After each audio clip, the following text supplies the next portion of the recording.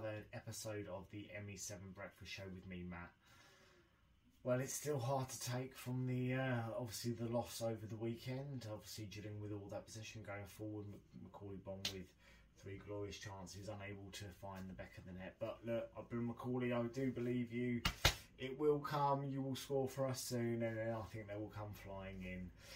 But that is unfortunate. As always, coming up on the show, we're going to have a bit of a recap of news events that have gone on in the week, including a massive win for the Gillingham under-18s, I believe it was, at Beechings Cross last Saturday, but I'm not too sure if I mentioned it on the last one. Obviously, the Player of the Week coming up. On to some comments and questions as well. And a really big one coming up for you guys this week. Keep an eye out on our YouTube channel. Owen and James are going to be bringing you something really special in a few days, so keep an eye on the YouTube channel. That's all coming up this week, guys. Let's get on to the news.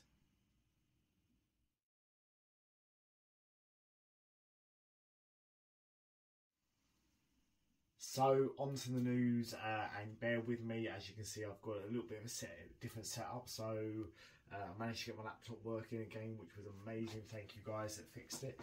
So yes, onto the big one. So last Saturday, Gillingham under-18s won 8-2 against Brentford.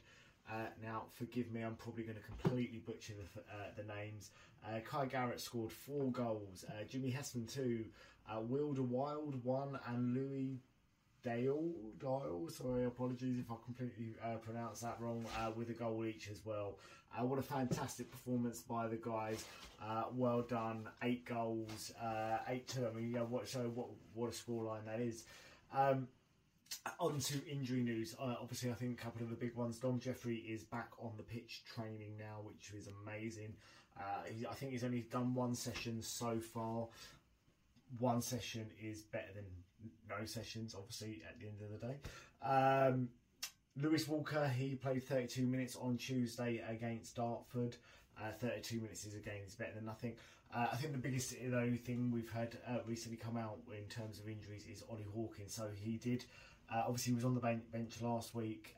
Unfortunately, he played against Dartford. Didn't last very long at all. Reoccurrence of the injury, looks like he could be out for another 6 weeks or so. George Lapsley did travel up with the boys. It did look like there was a chance that he could have been on the bench on Saturday, but the medical team decided let's not risk it. Let's give it another week, and so he should be back next week. And Johnny Williams, who was missing again, I believe that was just an illness that's lasted all week. So again, fingers crossed. Hopefully he'll be fine very soon. Big one in terms of Kent Cup. Actually, this is something I do love, a bit of Kent Cup action. Obviously, for those of you who do not know, we have drawn Maidstone United. October the 17th is the game. It is at the Gallagher Stadium, so it's a nice away trip.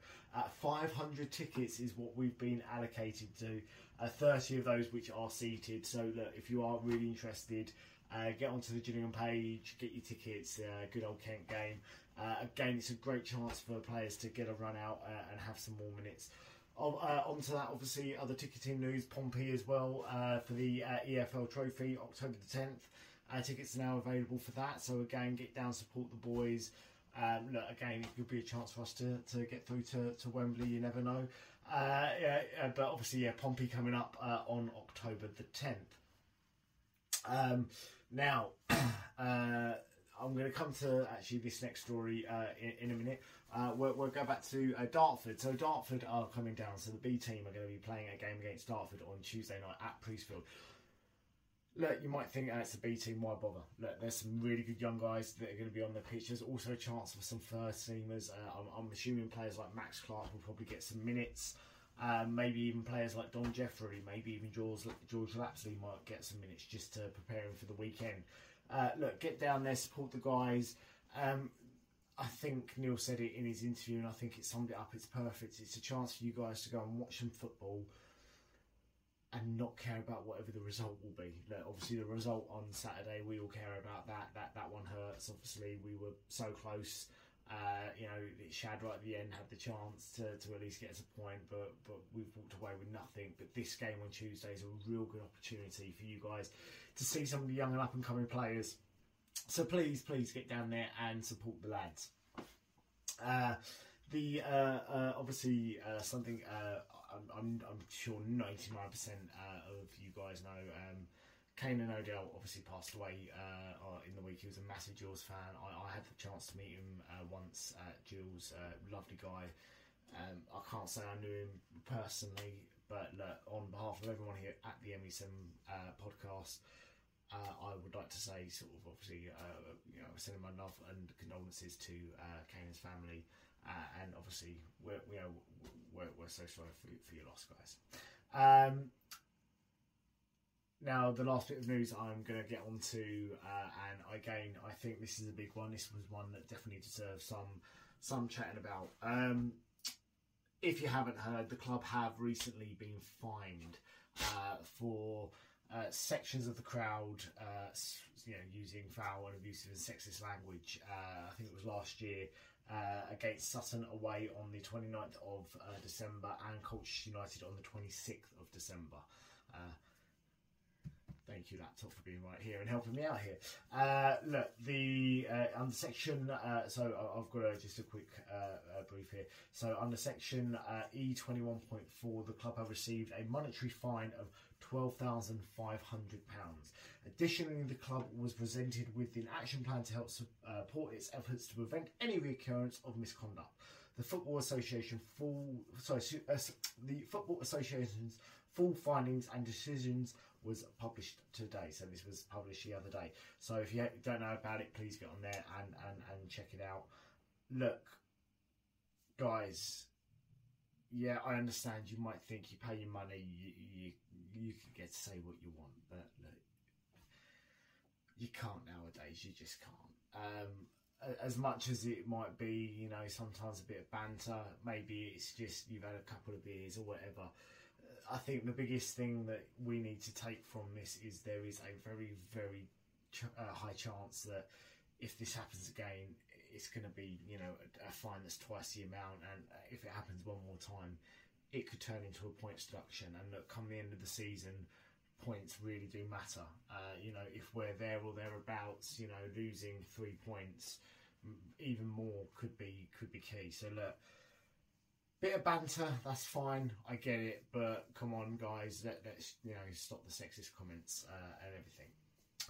So I'm sorry to end the news on a bad note like that, but look, guys, thank you for obviously watching this news section. We're going to get on now to Player of the Week. I know obviously we didn't have a great performance, but actually you might enjoy these Player of the Weeks. It might be a bit of a guessing game for you guys, but we'll get on to that next, and that is coming up, and then we've got your comments, guys.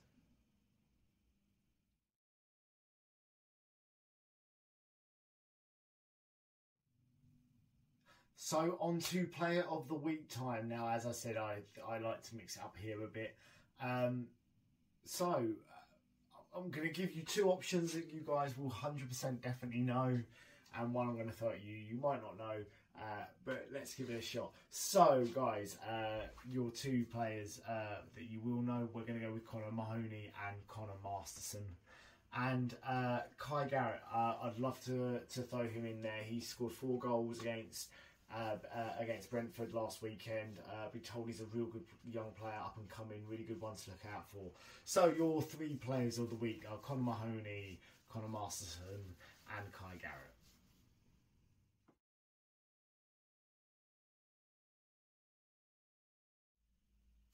So, comments and question time.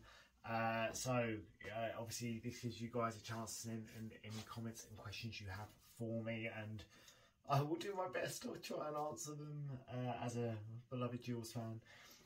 So, Robert Hawley. So, this was during the podcast we did the other night. Obviously, if you haven't listened, please listen back. Seemed to be a very even game. My concern isn't the fact that we lost, it's that we should be dominating teams of the calibre of Doncaster. Our chances all were mainly half chances.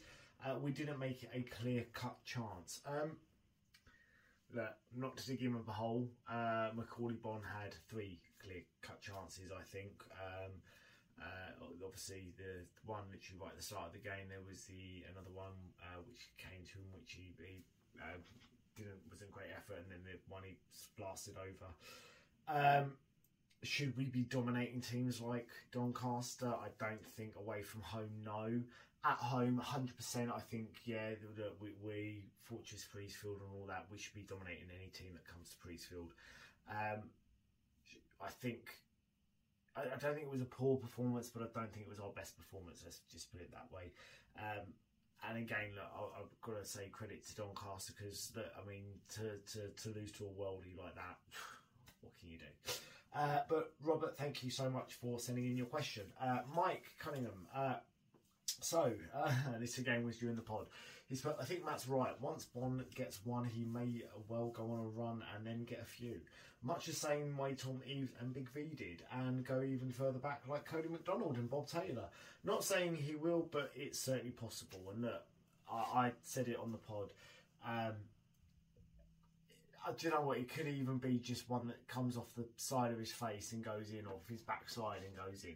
I think once he gets one, I think that confidence boost, that sort of...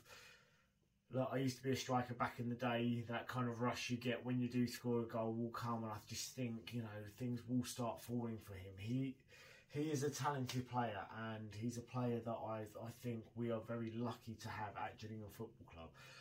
It's gutted at the moment. Things obviously haven't worked out, but look, he's been 4 or 5, whatever it is, games behind. He didn't have a pre-season. He's really just getting into it. I can put that last miss down to frustration, just wanting to leather the ball and get it in the back of the net, but it's so hard to blast it over. That's football, but it will come, and I just think there is a striker there, and we just need to get it out. So, Mike, thank you so much for your question. Stuart Lewis, not that one. Another one. Apologies. Another one. So, with Bon firing blanks, do you feel we are missing the presence of a bully-in-the-box style striker? Power and strength with no fear in the mould of Leo, Iffy, Bayo and etc. Well, another one.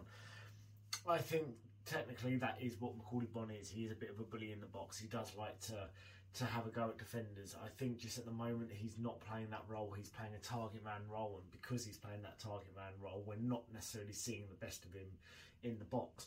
Although, look, 3 chances that fell to him, the fact is he got in those chances. I think that's a great sign of things that are about to happen. The annoying thing is they haven't happened now, but they're about to happen. So thank you, so Stuart, thank you for sending in your message. Now Pip has sent in a message. Sorry, do you think it's time to put Max Clark in and push Scott Malone to midfield? Now look, if you're going to be playing a 3-5-2 kind of formation, yeah, you could put Scott Malone out wide. My only concern I personally would have is if you're going to be playing a 4-2-3-1 kind of formation like we've been playing the last few weeks, who would you drop out? Would you drop Coleman out? No. Would you drop Sean Williams out? No, not at the moment. I think for me, having Scott Malone as a left back is a cheat code in this division. It really is. And I'll be honest, I feel really sorry for Max Clark. I really do. He's a talented footballer. I've been lucky enough to see him play a couple of games, and he is a really talented footballer. And I just feel so sorry for him because unfortunately, it's like putting a Ferrari up against a Fiat. It's that kind of matchup. Scott Malone is a cheat code at this level, and unfortunately for Max Clark, you up against Scott Malone, there's not much you can do. So, look, I'm sorry for him. I really do like Max. I think he's great to have around as that extra person. But yeah, I think, if you were to drop Sean Williams, then maybe, you could put Scott Malone into that central pairing with Ethan Coleman. But apart from that, no, unfortunately, for Scott Malone, for me, he is that left back position is 100% his. But Pip, thank you so much for sending in your message. German Jills have emailed. So guys, if you don't follow the German Jills channel, highly recommend get on there, follow it, love it. It's an amazing channel, and I love what Reece does over there. So please give him guys a follow. By how much do you agree that though Bon hasn't scored, it's good that he's getting into right places? First off, all these questions seem to be about Bon, not my choice. Apart from the last one from Pip, thank you. But yeah, look, I think that's the key thing here. 2 weeks ago, 3 weeks ago, when he first started that game, we first started.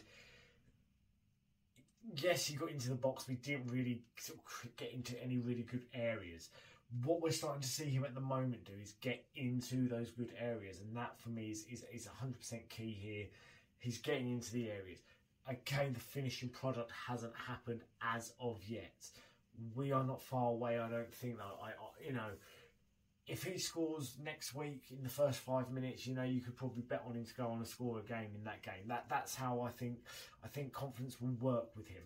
So look, Reece, German Jules, thank you so much for sending in your question. But yeah, look, for me, I think the fact that he's getting in those right places is the key thing there. The goals will come. Right, any more? I think I did. There was one more that I had. Just bear with me for 1 second. Sod's Law. For some reason, it hasn't come onto my laptop. So let me just quickly open up good old X, as we now call it.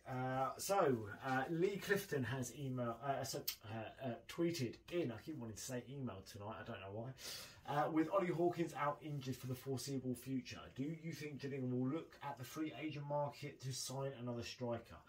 And do you think, with hindsight in mind, Gillingham should have signed another striker on transfer deadline day? Lee, hindsight is a wonderful thing. Let me just get rid of that for a second. Hindsight is a wonderful thing, but for me personally, no, I think Macaulay Bon, we've kind of rolled the dice with him, and I think we're starting to see there is a player there. And I said, hopefully the goals will come. He's a natural goal scorer, so I think at this level it will happen.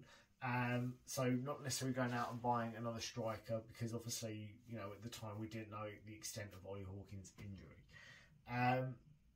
That being said, now obviously looking into the free market, look, my only argument will always be, if there's free agents out there, why aren't they with the club currently? If they're not with a club, what's the guarantee that they're going to be match fit? Do you take the risk? Look, there's probably some big names still out there, some people that could come in and do a trick for us, free agents. But look, they might be 5-6 weeks behind everyone to getting up to speed. You're not going to throw them in straight away. Obviously, I think they have to take into consideration how long Ollie is going to be out for. Is it going to be 4 weeks? Is it going to be 6 weeks? We don't know. Let's see what happens. But look, come January, obviously, if we're still looking not good, then 100% in January, let's go out and get another striker.